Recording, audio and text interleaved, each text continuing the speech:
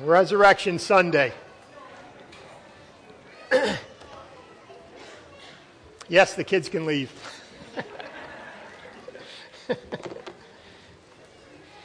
If you'd like to turn in your Bible, just open up your Bible, but your bulletin has an extensive outline. I gave you more of an extensive one today because we may not get through it all. But again, when it comes to Christianity begins where religion ends.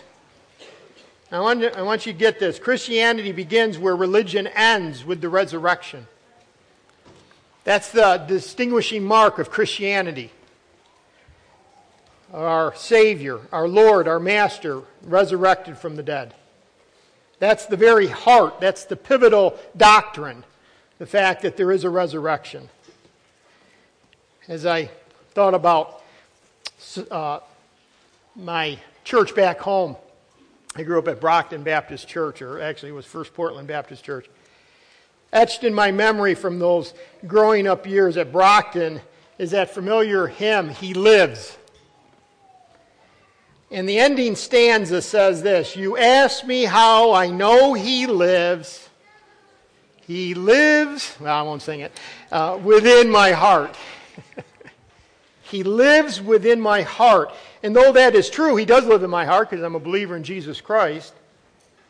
And it creates many warm emotions. The proof of Jesus Christ's resurrection is not based on my feelings. It's based on the Word of God. Okay? See, that's what Paul was getting at. If in this life only we have hope in Christ, we are of all men the most pitiable. In other words, religions of the world have their own ideas, their own thoughts of who God is and how to get to God, and yet those are just man-made thoughts and emotions, and they might feel good for them for the moment, but they are not true. But when it comes to the resurrection of Jesus Christ, it is true. It's based off of truth. And again, the Scriptures very clearly proclaim it. That's why it's important when it says that He appeared 11 different times to, even at one time, 500 disciples. There's a whole number of things that point to the proof of His resurrection. Everything from where the angels, the stone was rolled away, the way the clothing was laid out, and all of a sudden Peter and John understood and believed. The many, many proofs of the resurrection. As Corinthians 15, when I just was reading verse 3, and how Dave this morning gave our devotional, he referenced 1 Corinthians 15, verse 3. He says, He rose again the third day according to the Scriptures. Again, according to the Scriptures. You're going to hear that a lot today. According to the Scriptures. But this morning, we're not going to actually look at the proofs of the resurrection. We're going to take it from a different point of view. In other words, we're not going to show how to prove the resurrection, but I want to do this. What does the resurrection prove? Okay, I'm assuming that you believe that Jesus Christ rose from the dead. And again, there are many proofs, and we've looked at them over the years. I want to reverse that. Because He rose from the dead, what does it prove? And I'm going to give you 7 of them. What does it guarantee? What does it verify? What does it accomplish? What does it mean for sure that is true? Okay, because He rose from the dead. Because everything I'm going to talk about today hangs on the fact that He is risen. Everything. I think sometimes we forget. Well, we don't forget if you're a true believer in Jesus Christ, but just how the world looks at Christianity, they would kind of look at it this way: well, that's their thoughts. And then you have these other religions, and that's their thoughts. And because it's just, eat, drink, and be merry, and whatever you have now, that's all that matters, that's the world's thinking. That's just their thoughts. No, because the resurrection is true, it proves these 7 things. Because Christ rose from the dead. So again, Christianity, as one man said, is essentially a religion of resurrection. Everything is built on that. If Christ did not rise from the dead, then we're just going through the motions just to feel good for a few years. But because He rose from the dead, these things are true. And the first one is this: the resurrection proves the truthfulness of the Word of God. Now again, many times you think of it in reverse, or normally you think of it this way. The Word of God proves the resurrection. But I want to reverse that and say, no, that's true. But the resurrection also proves the truthfulness of the Word of God. And that is not circular reasoning because of the time frame. Okay? But the resurrection, the fact that Christ rose from the dead, proves that the book you have is true. That's why we need to keep going back to the resurrection. Let me give you an example. Acts chapter 2, if you'd like to turn there. Acts chapter 2. And again, you're familiar with Peter speaking on the day of Pentecost. I'm going to read a number of verses. This is where the church was born. This is where the believers were filled. They spoke known languages because the Spirit of God was saying, basically, this is the church, and the church is going to begin with the Jew. Because the big question would have been, because it was the Jew that killed Christ as far as the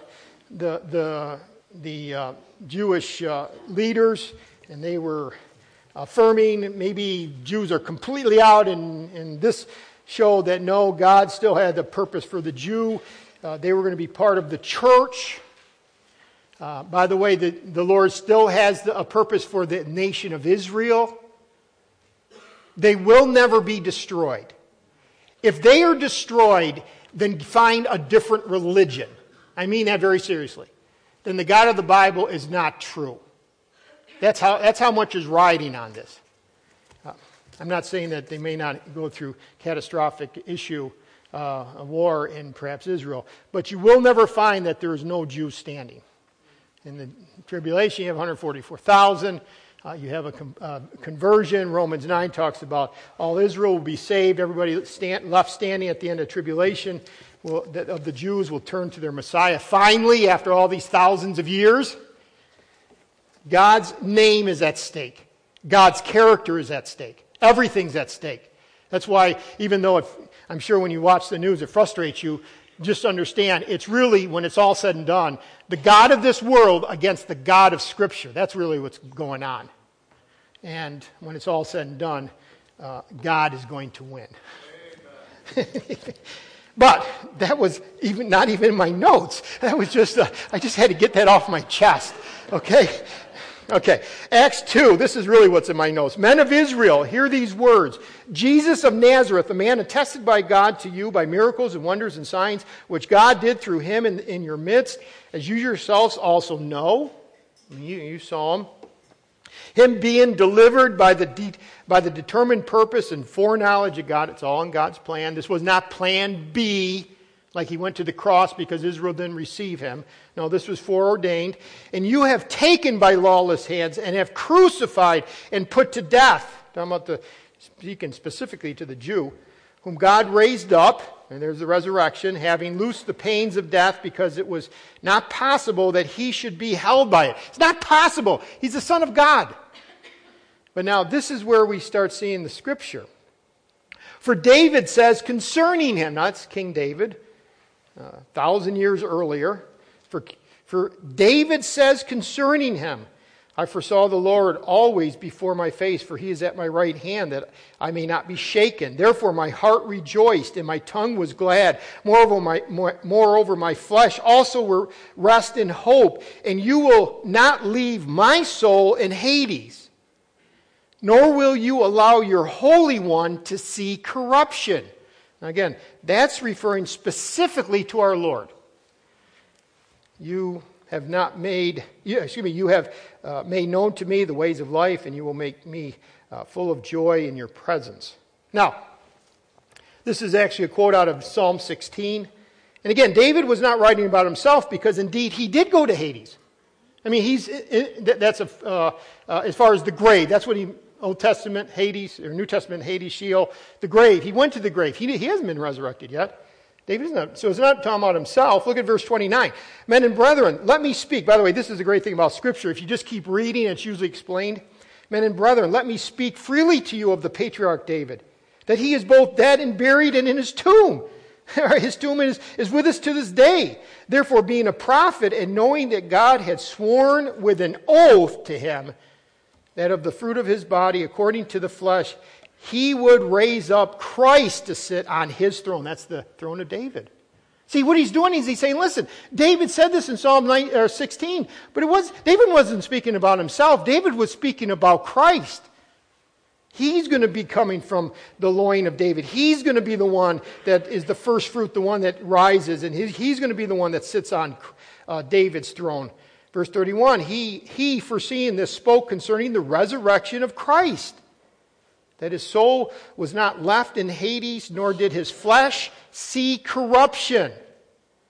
Verse 32, this Jesus God has raised up, of which we are all witnesses. This Jesus. And so Peter's preaching. He's going back to Psalm 16. He's saying, this is not about me. David was talking about Christ. That Christ would not see corruption. 3 days he would rise again.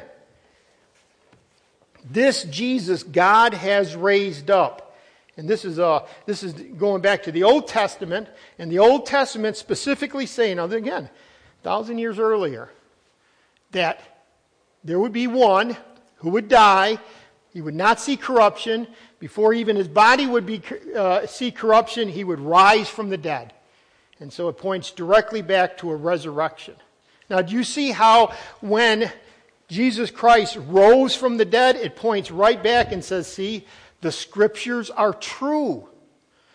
It proves the truthfulness of Scripture. Go over to Acts 13.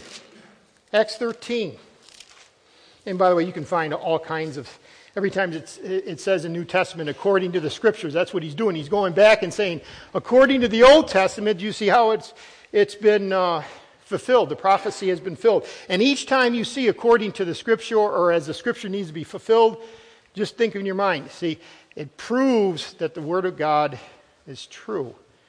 Because again, prophecy fulfilled. But here, it's actually the resurrection proves that the Scriptures are true. Look at verse 28.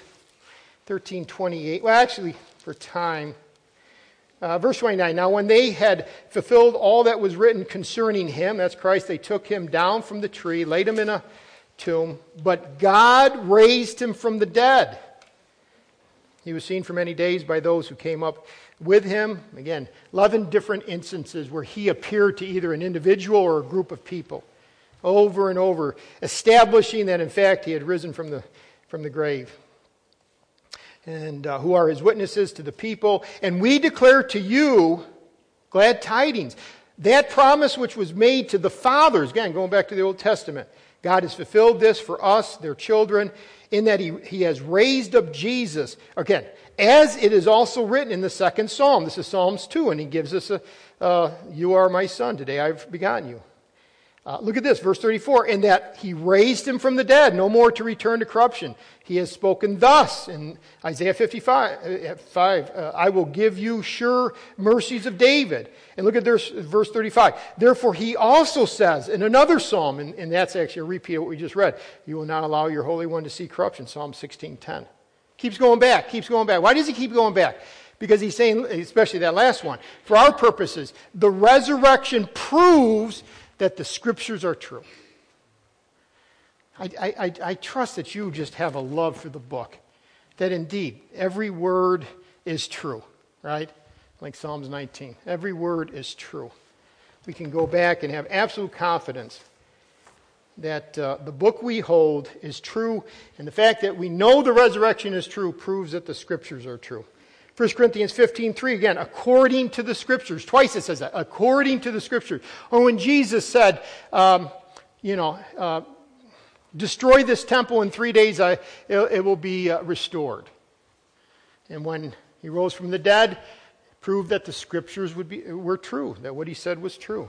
So again, the resurrection of Jesus Christ proves the accuracy, the truthfulness, the preciseness of the Scriptures. What do they say?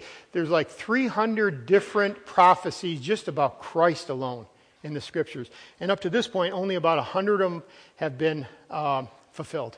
We still have about 200 more to go. And every time you see that fulfillment, every time you see a fulfillment, you just have to, and the Scriptures are true, and the Scriptures are true. We got to depend on the Scriptures. How about the second thing? The resurrection proves the existence of God.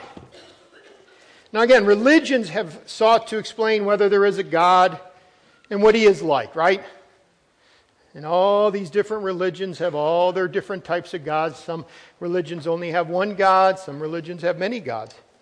I mean, if you think about it, Muslims obviously only have one. And yet Muhammad lived, and he died in 632, and we haven't seen him. Right? Now, when it comes to Hinduism, they have a whole lot more. I think they have 300 million different gods. How do you have 300 million different gods? I guess you have to have like 1 billion people, because you have to have all kinds of... But they have 300 million different gods in Hinduism. And the whole question is there a God, and what is he like? Well, they've over-explained, right? All these gods. Again, Buddha, Buddhism, New Age, all the different Tao, animists, all the different religions. This is what our God is like. This is who our God is, and this is what he's like. Again, each religion is given a different answer. And again, for us, we have to be careful because, not us as believers, but just in America, what is it? Just okay, they must have grown up in a Christian home, that's why they're Christians. If they grew up in a Muslim home, they would be Muslim, or if they grew up in a Hindu home, they'd be Hindu. Or is it that our God is the true God? The resurrection proves the existence of God, our God. Again, all the other religions, what? Their leaders are what? Dead. Those who founded all those other religions, they died and they did not rise from the dead. But our one leader, Jesus Christ, he died, but then he rose again and is still living. So, the resurrection of Jesus Christ alone gives certainty to two things. That there is a God, and that the true God is the God of the Bible. I mean, if the resurrection happened, when I say if, I'm saying in this sense, like Colossians 3, since the resurrection happened, then Christianity's God is the only God. He's the true God. He's the one and only God.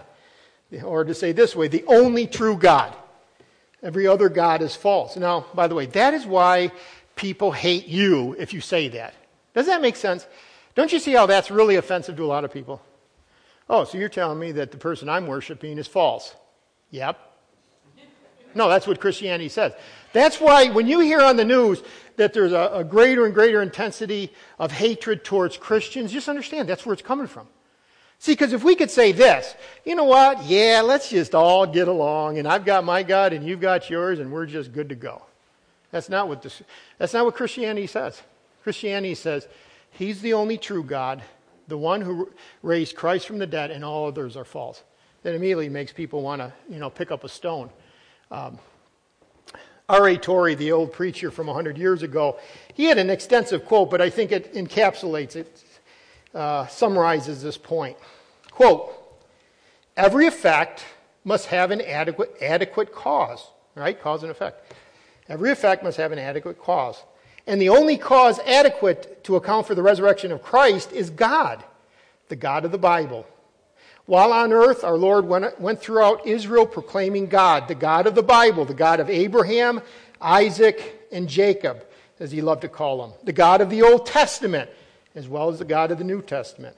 He proclaimed that men would put him to death by crucifixion, and he gave many details as to what the manner of his death would be. He further said that after his body had been in the grave 3 days and 3 nights, God, the God of Abraham, Isaac, and Jacob, the God of the Bible, the God of the Old Testament, as well as the God of the New Testament, would raise him from the dead. Now, didn't he make all those claims? And he kept saying it over and over. And I'm sure as a disciple, yeah, we heard that one. Although they weren't catching exactly what he was saying. Okay? But the point is, he just kept emphasizing, my Father, the God of Abraham, Isaac, and Jacob. This was a great claim to make, Torrey goes on to say. It was an apparent impossibility. For centuries, men had come and men had gone. Men had lived and men had died. And as far as human knowledge founded upon definite observation, the experience was concerned that was the end of them. In other words, that was going to be. He kept making this claim, though. I would rise from the dead. But this man, Jesus Christ, did not hesitate to claim that his experience would be different. That was certainly an acid test for the existence of God. He preached and his God stood the test. I love that. Isn't that what he put it down, and he obviously knew he would rise from the dead, and that was the acid test of who the true God was. The fact that Jesus Christ was miraculously raised makes it certain that the God who did it really exists, and that the God he preached is the true God. The God of Abraham, Isaac, and Jacob. The God of the Old Testament, the God of the New Testament. That's the only true God. And that's what the resurrection proves. The resurrection proves that there is only one God, and it's the God of the Bible. Number 3, the resurrection proves that Jesus is God. Now let's kind of delve into this a little bit deeper. Again, no greater proof exists for the divine nature of Jesus Christ than, again, him rising from the dead. And he made that statement about his deity, about his being God, over and over and over again. Just to take one that Paul did, Paul wrote in Romans chapter 1, verse 3. This is kind of like a short version. You know, again, in Scripture you see this often where Paul will do away with all the pieces only to give you the concise thought. And in Romans 1 verse 3 says this, concerning his Son, Jesus Christ our Lord, who was born of the seed of David according to the flesh. Now that again points to Christ being a man. David's seed, okay, man. And then Paul goes on, he says, and declared to be the Son of God. So now we have man, God, the God-man. The God-man. With power according to the Spirit of holiness by the resurrection from the dead. And this is what Paul is arguing, that since Jesus was raised from the dead, then Jesus is God. Because he's putting all these together. He says, and declared to be the Son of God with power according to the Spirit of holiness by the resurrection from the dead. In other words, the fact that Christ rose from the dead proved that who he truly was not just man. Because people even to this day, oh yeah, he was a good example, you know, he was a good teacher. By the way, he's not a good teacher if he proclaims himself to be God and is not, right? I mean, how many of us would say, you know what, a good teacher is one who lies? Christ proclaimed himself to be God. The fact that he rose from the dead means that the Father accepted what Christ said. He's not just a good teacher. He's not just a good example. He's God himself. So, let me give you the fuller reasoned argument. This is actually from James Boyce, but I like this. Okay? The resurrection proves that Jesus Christ himself is God, the deity of Christ. Again, Jesus claimed to be God's Son. He claimed to be God over and over again. Before Abraham was, I am, John 8. John 5 says, he's speaking, God was his Father, making him equal with God. And you can almost see the religious leaders of the day, every time he would go down this path of talking about his deity, they'd be like this. So he continually talked about God as his Father. If you've seen me, you have seen the Father. I and the Father are one. You know, all these different claims. Number 2, these claims are either true or false. Jesus cannot be partly God. He is either God or he is not God. Does that sound right? He claimed to be God, and it's either true or false. I really want you to kind of get this. You know, I know that, after you leave here in just a few minutes, you'll probably throw away the outline and like, yeah, okay, what was it about? Resurrection, okay. But I want you to think about this. Christ proclaimed to be God. That's either true or false. If his claims are false, they are deceptive or deceitful and blasphemous. If you have a teacher who's given you false information, and especially as it pertains to God himself, that's blasphemous. Number 4, if it's blasphemous, it is inconceivable that God, the true God, could or would honor that particular person. So, I'm God, he says. That's either true or false. If it's false, it's blasphemous. And you can't believe that if it's blasphemous, God's going to honor that particular person. But, number 5, God did honor Jesus by raising him from the dead and thereby vindicating Christ's claims. When he kept saying, I and the Father are one. Before Abraham was, I am. In other words, talking about his eternality. He was laying down all these claims. With these all stacked up, if he really wasn't who he said he was, then God would have left him in the grave. But number 6, hence, Jesus, because he was raised from the dead by the power of the Father, is the unique Son of God. That's how the resurrection proves, go back, that Jesus Christ is indeed the Son of God. Indeed, the God-man. Indeed, God. Again, the resurrection substantiated Christ's claim of being the God-man. And that's what it says in Acts 2. We read it earlier. This Jesus God has raised up. God has made both Lord and Christ.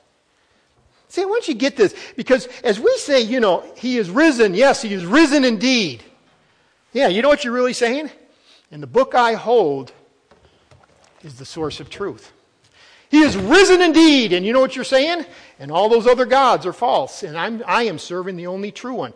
That will probably someday get you into big trouble if you proclaim that. He is risen indeed. And Jesus Christ is God.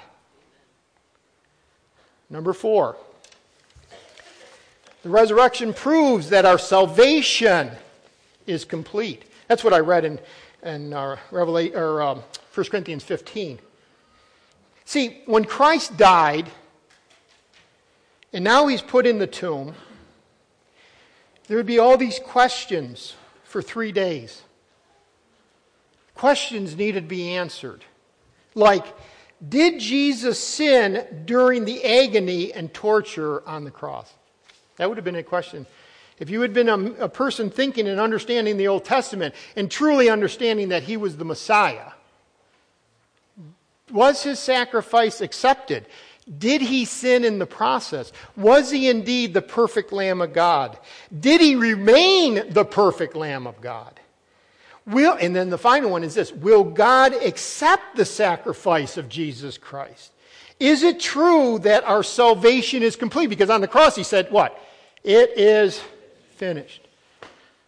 I mean, again, if we see it because we understand from, having it happen, but those would be the questions. Was his sacrifice accepted? Accepted by the Father. For 3 days the question remained unanswered. Then the moment comes and God reaches down into that tomb and raises his Son. And when we say he is alive, what we are affirming, the sacrifice was accepted. We don't have to be in our sins. We can be forgiven. Jesus is exalted to the right hand of the Father. And as one man said, and God has declared by the resurrection that he has accepted the sacrifice of Jesus Christ for human sin. He is risen. And if you're a believer saying that, you're saying he is risen and the sacrifice was accepted. I don't have to earn my salvation. But, by the way, you couldn't earn it anyways. Not by works of righteousness which we have done, but according to his mercy he saved us. But because he is risen, as 1 Corinthians 15, verse 17, I read that earlier. You can just, if Christ is not risen, now again, this is doing an argument from the negative. Paul says, if Christ is not risen, your faith is futile and you're still in your sins. But Christ did rise from the dead, and therefore, as a believer in Christ, you are no longer in your sins. I don't think we get, you ever try to really think about how bad sin really is? How sin is so repulsive to the Father, to the Godhead. How dark, how reprehensible, how that, you wonder, how does God allow sinners to keep sinning if he hates it that much on this earth? Because there's a day coming when he is going to judge sin, right? But our sin damned us. And all of the wrath that was supposed to be on us was placed on Christ. That was the last 3 hours when he cried out, my God, why have you forsaken me? And all of our sin was placed on him, and he paid the penalty for our sin. And when we receive Christ, he literally takes and he forgives our sin. Because it was actually, well, in the foreknowledge of God, it was completely taken care of, literally on the cross. Just a matter of us receiving that forgiveness that was already accomplished. And we are declared righteous. Not only are we forgiven, we're declared righteous. By the way, there are so many other things that happen at the moment you are saved. But the cancellation of debt, forgiveness, and the declaring of righteousness, justification, are two of them. Paul says that in Romans 4. Jesus was delivered up because of our offenses and was raised because of our justification. He was raised for our justification. The resurrection proves that our salvation is complete. As one said, for those who have trusted Jesus Christ as their Savior and Lord, then this statement is true of them. Only true believers, only if you've received Christ. This is what's true. When Jesus died, he died as my representative, and I died in him. When he arose as my representative, and I arose in him. When he ascended up on high and took his place at the right hand of the Father in glory, he ascended as my representative, and I ascended in him. And today I am seated in Christ with God in the heavenlies. I know you probably say, what are you talking about? Look up Romans 6, 1 through 6, or Colossians 3. The idea is we were, in a very hard to explain spiritual sense, we participated, not that our sacrifice was there at all, it was all Christ. But when he died, he was our representative. Buried, representative. He's our representative. Rose again, he's our representative. Ascended, he's our representative. That's why when you see this little phrase in Scripture, in Christ, like that should almost bring tears to your eyes. Yeah, my standing before the Father is simply because I am in Christ. I am in Christ. And therefore it's complete. I'm afraid that sometimes we as, humans like to work. And we have this idea, work equals people liking us, right? Pleasing. Sometimes we forget that it's not we get saved by grace and then we please the Father with works. It's all grace. It is all grace because our standing is in Christ.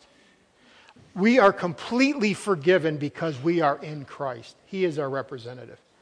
And so when we say he is risen, we are really proclaiming, and the sacrifice was accepted by the Father. There is no sin that remains on us if you're a believer in Jesus Christ because he paid it all. And not only did he pay it all, but again, the Father accepted the sacrifice because he was risen, or he was raised from the dead. God is satisfied. Not only is God satisfied with his Son, but if you are in Christ, God is satisfied with you. I love that. Maybe you grew up in a home where either mom, dad, grandparents, whatever, somebody was not satisfied with you. No matter what you did, that person wasn't satisfied with you.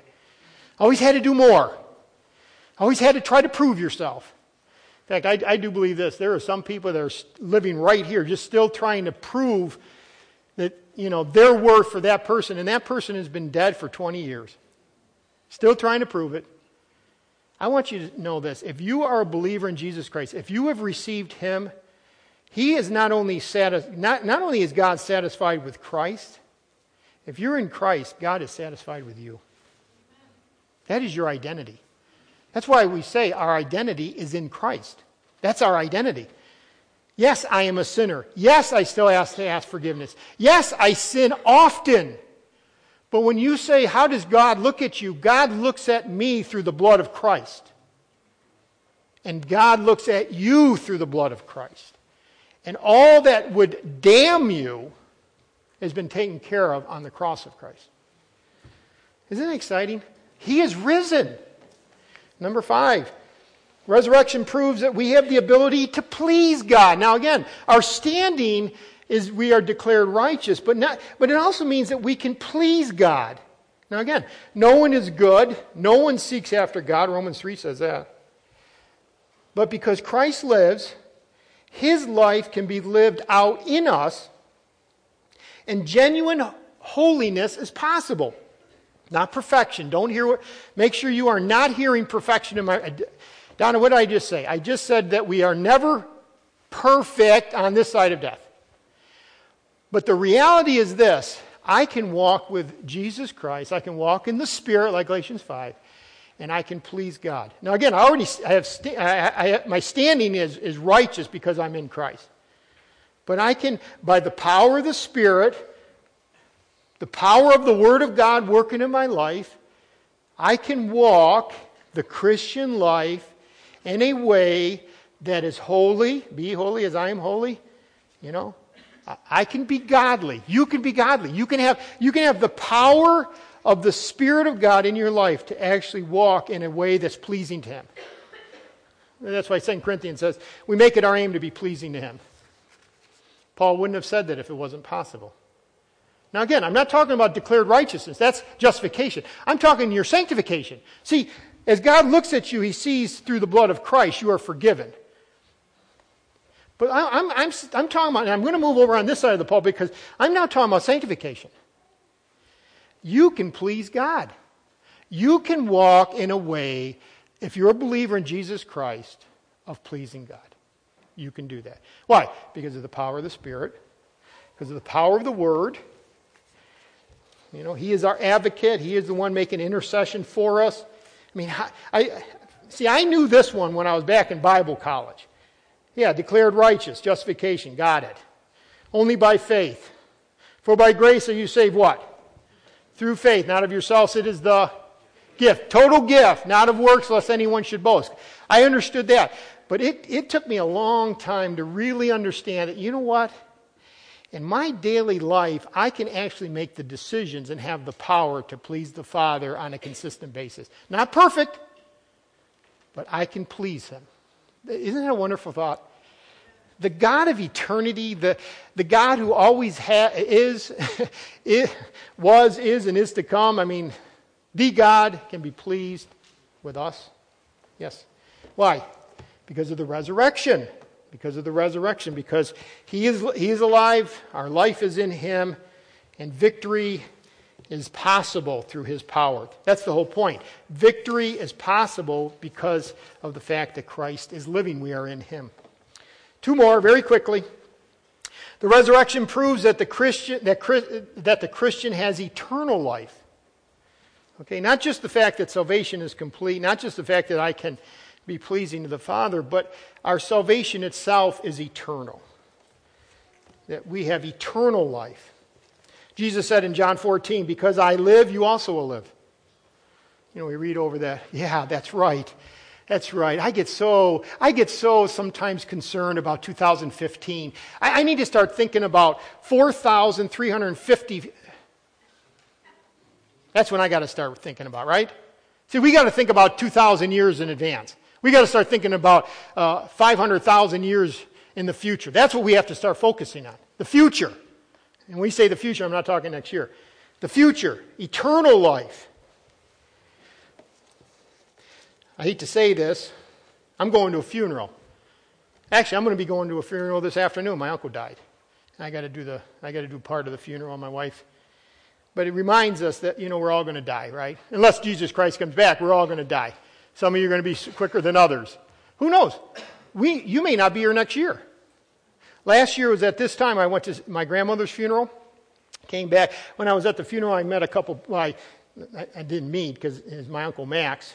Talked to him, had some, you know, a nice time talking to him. And I also met his pastor from Dunkirk Baptist Church. And my aunt called me and told me about, you know, Uncle Max dying and stuff. And she said, I said, why don't your pastor do the funeral? Oh, he's dead. He had died too. I mean, in 1 year, these two guys that I had talked to last year in February are dead. That's how quick it comes. Both by cancer. One, I don't think quite expected it as quick as it came. But the point is this. For the Christian, death is not a threat. Do you realize that? Again, I'm not saying that you want to die. I've got some things to do. I'd really like to see some more of my grandkids. You know, I love my grandkids. I love my kids, but, you know, My grandkids are so much less stressful. They are. Because, see, with my kids, I feel personally responsible. With my grandkids, I can just, they're really great and fun, and if there's any issue, just, no, right? I mean, I can just enjoy them, you know? I even posted a thing, it was on Facebook. I actually put it on Facebook, a little picture, a little cartoon, said something about the little girls are looking in the refrigerator and the mom's standing right there and said something like, can we just play like we're at grandma's one more day? Like get whatever we want, chocolate milk and cookies.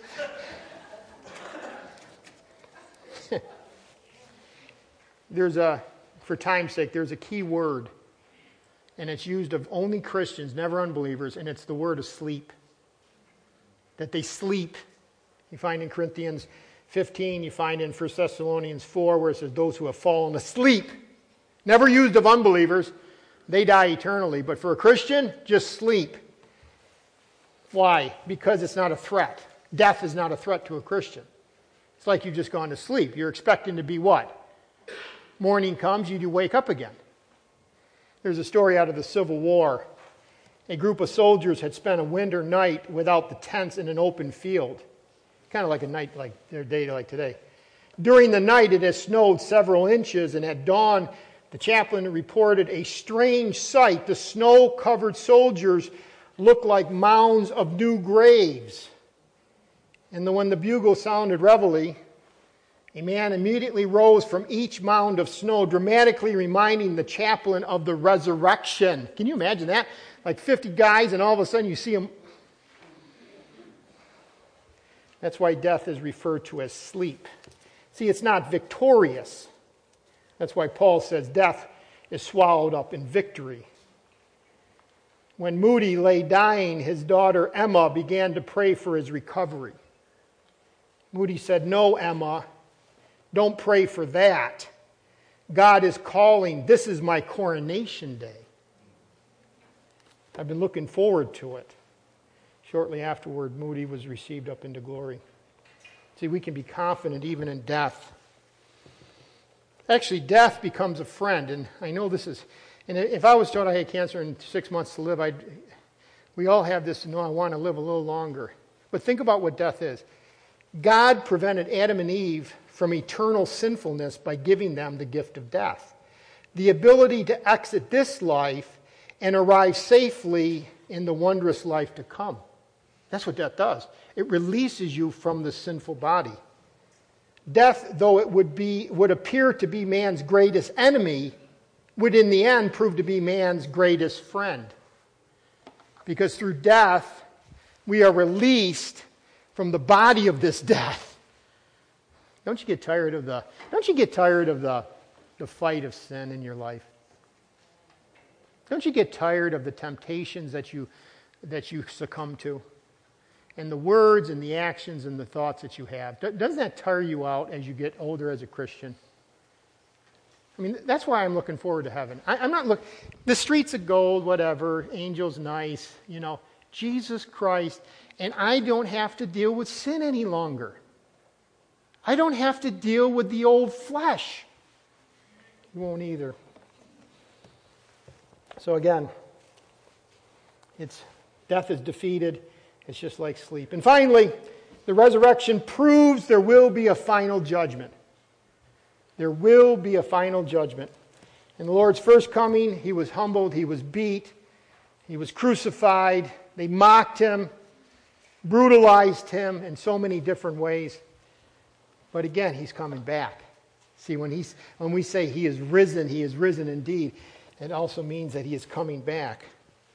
Acts 17:31, this is the judgment towards unbelievers. And this is Paul on Mars Hill. And Paul proclaims that God, quote, Acts 17:31, has appointed a day on which Jesus will judge the world in righteousness by the man whom he has ordained. And you might say, well, who is he ordained? And he can continue. He has given assurance of this to all by raising him from the dead.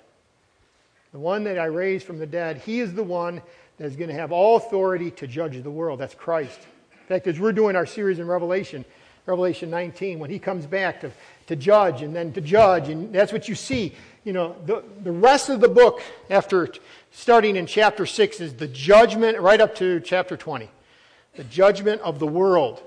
God remembers, and it says in John 5, it says this, that the Father judges no one but has committed all judgment to the Son.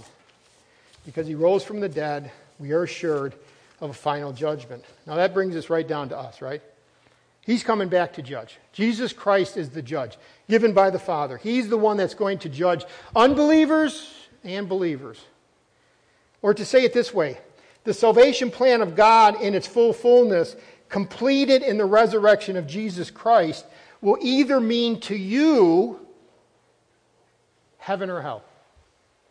The resurrection of Christ means that you will spend eternity either in hell or heaven, right? Because he lives. And his sacrifice is there. And he will come back to judge all. Now again, we know that he's going to come back to judge us for reward as believers. But the fact that he's living means, the fact that the resurrection happens means that there is judgment day coming. Either for you, it will be hell or heaven. And the question is, what have you done with Christ? Now again, it sounds so obvious. I mean, what have you done with Christ? He came, he lived a perfect life, he died a perfect death. The sacrifice was accepted. It was complete. He was able to say, it is finished. What does John say? If you receive him, you will be forgiven. You will be made a child of God. The question is, have you ever received Christ as your Lord and Savior? Because the fact that he rose from the dead means that he's coming back and will judge every man. Are you a believer in Jesus Christ? I didn't say, are you a religious person? Yeah, I go to church once in a while. I try to pay my dues called the tithe. No, I'm not talking about that. I'm talking about, have you recognized your need for a Savior because you've seen your sin? You know how sinful, the things you do, the things you say, the sin that's in your heart. I need to be released from this, and I know God is holy. I know that God is going to judge me someday through his Son. I need a Savior. It's not my righteousness. My righteousness is as filthy rags. Have you ever turned to Jesus Christ and admitted yourself to be a sinner and asked him to forgive you based on what he did on the cross? If you haven't, you can ask him right now. I mean, we're going to be standing. Let's stand right now. We're going to sing in just a moment. But again, I don't want to leave this moment just to sing. If you're saying, you know what, I need Christ. I don't need religion, I need Christ. If your heart says, you know what, I need to be forgiven. I've got this burden. I thought I had to be good someday and God may accept me. It's not by works of righteousness. It's when a person realizes I need Christ. He's my salvation. He came for that purpose, not to be a good example or to be a good teacher. He came as the perfect Son of God to give his life as a ransom for many. He paid the penalty. The wrath that should be on me went to him because of my sin. The wrath that is on you or was on you went to him. But again, if you've never received him, that wrath of God is still abiding on you, John says. So if you've come and you say, you know, I'm burdened by the weight of sin. I want to get rid of this sin. Turn to Christ. It's not about me. It's not about this church. It's not about even memorizing more verses. It's recognizing that Jesus Christ is the only Savior, and you put your full faith and trust in him. You receive him as your Lord and as your Savior. Have you done that today? I trust that you have.